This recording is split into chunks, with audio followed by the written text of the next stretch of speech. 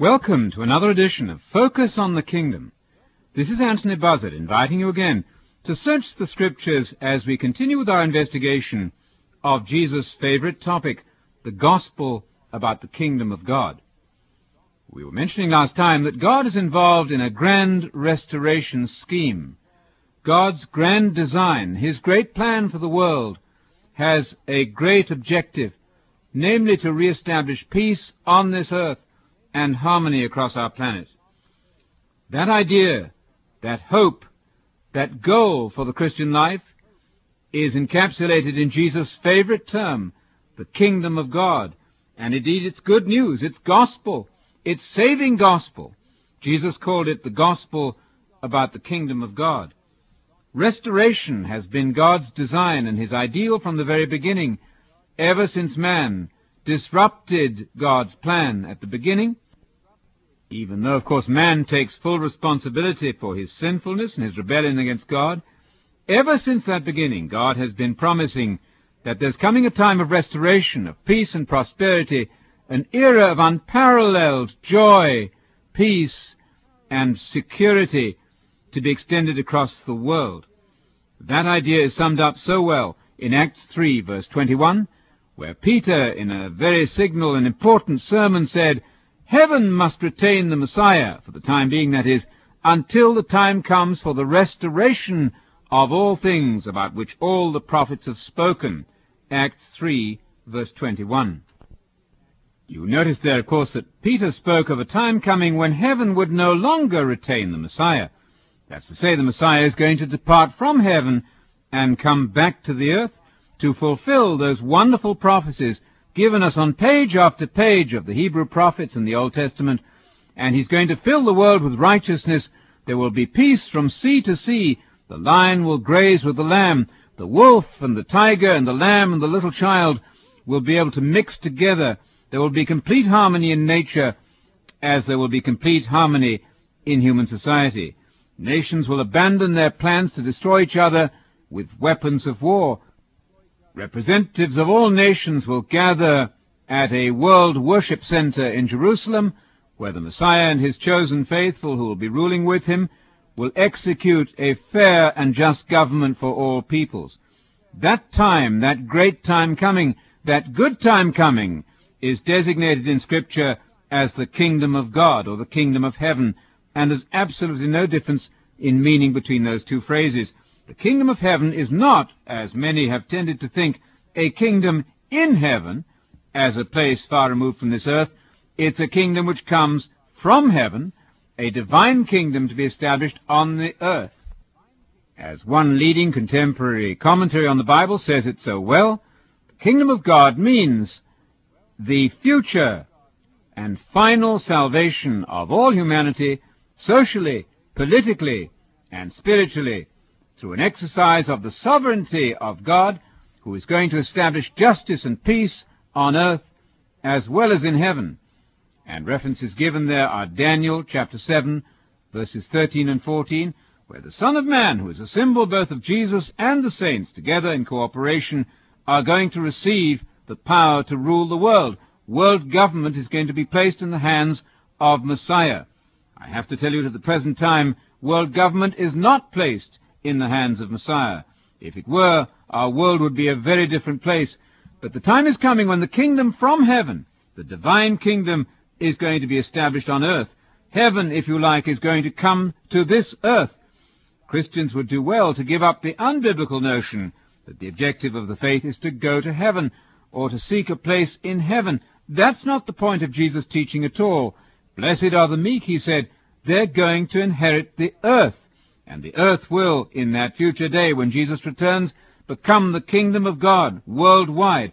Everything in the Bible strains towards that great moment, that grand denouement of God's wonderful plan from the beginning to establish peace and prosperity on the earth in the form of the kingdom of God. Thy kingdom come, Jesus said we're to pray. And furthermore, He said we're to seek first the kingdom of God as the ultimate great priority in our lives, the only ultimate priority of any lasting value. All other goals and ambitions are temporary, are fleeting, are transient. But the one supreme goal which has ultimate meaning, ultimate reality for all of us as Christians, is to seek a place in that future kingdom of God when Jesus returns. From cover to cover, the Bible is a book about kingship. The Messiah Jesus, and of course the word Messiah itself means king, the Messiah Jesus is the chosen king of Israel, and his message is about God's coming kingdom. Believers must be vitally interested in that kingdom because God, through the gospel, invites them to be kings and priests with his Son Jesus. A royal messianic drama pervades the Scriptures. The Abrahamic faith provides the key for restoring the much-neglected kingship theme to the church. You know, there is actually a denomination called the Church of God Abrahamic Faith. And the idea behind that title, as the name of a denomination, is that we trace the kingship idea, the kingdom idea, the gospel of the kingdom idea, back to God's great covenant and dealings with Abraham. The gospel, Paul said in Galatians 3:8, was preached beforehand to Abraham. Did you catch that? The Christian gospel, said Paul, was preached in advance to Abraham. We believe that evangelism will flourish when our hearts and minds are filled with the amazing royal plan God is executing for our benefit and for the world. And so our discussion of the kingdom of God in this series now takes a new turn, perhaps, as we begin to investigate in detail the covenant made with Abraham, which is at the heart and essence and foundation of the Christian gospel itself. Galatians 3, verse 8. If you will take a Bible, and any translation will be quite sufficient for this purpose, and open it to Genesis chapter 12, verses 1 to 4, you will find that God, so to speak, made a new beginning in the house of one called Abraham. Abraham, you will remember, was invited by God to leave his country, his kindred, and his immediate family even, or most of them, and to depart in faith for a land that God was going to show him.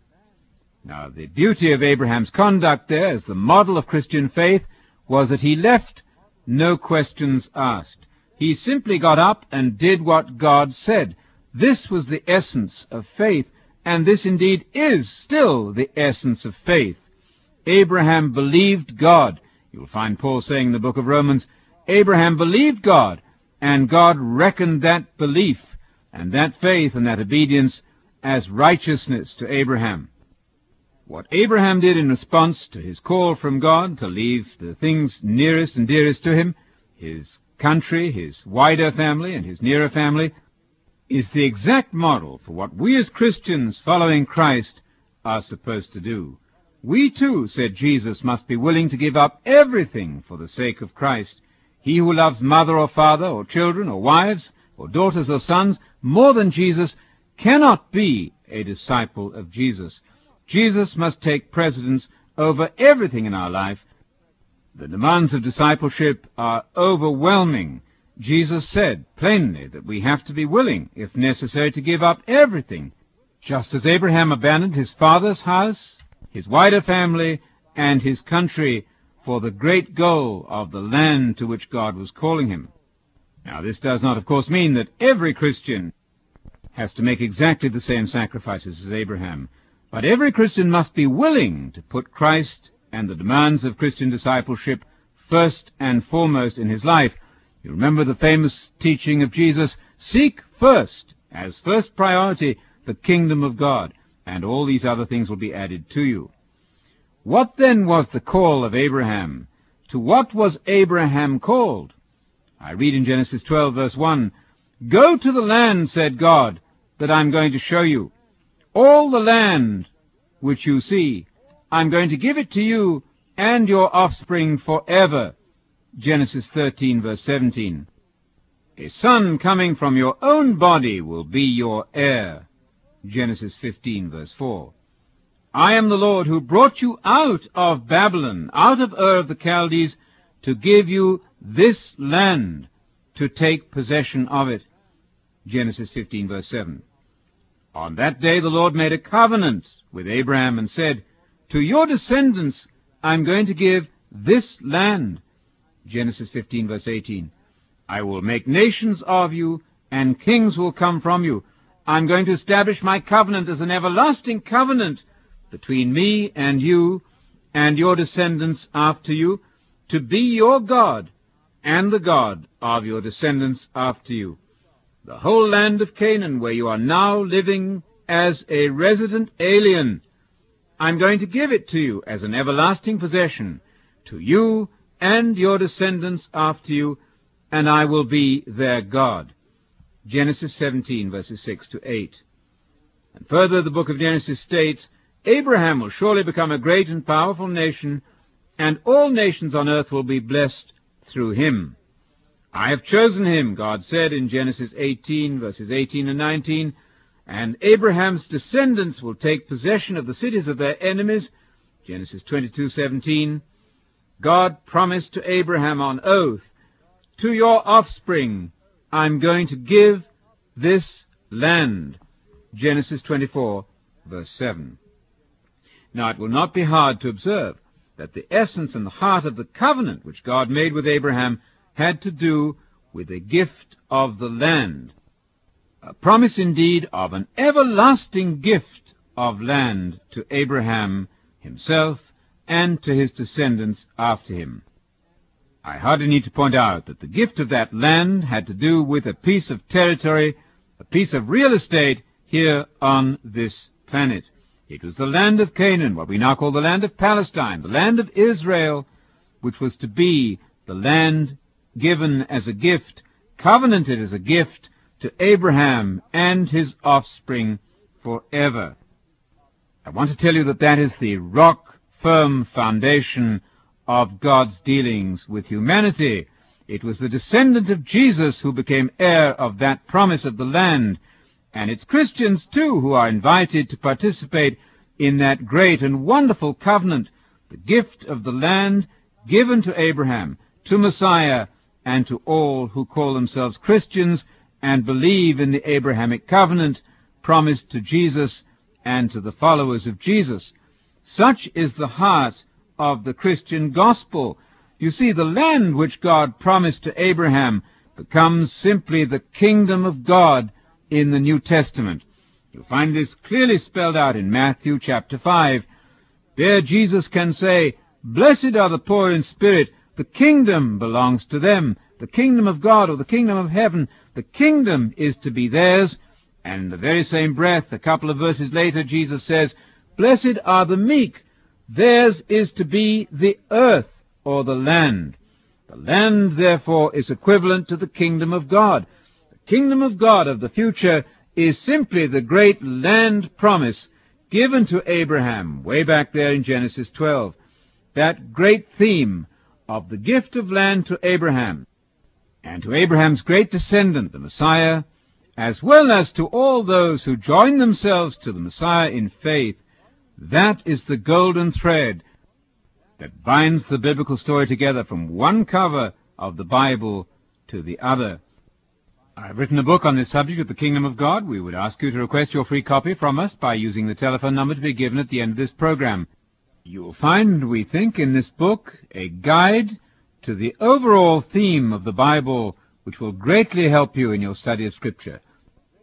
Meanwhile, join us again as we continue with our investigation of Jesus' favorite topic, the gospel about the kingdom of God.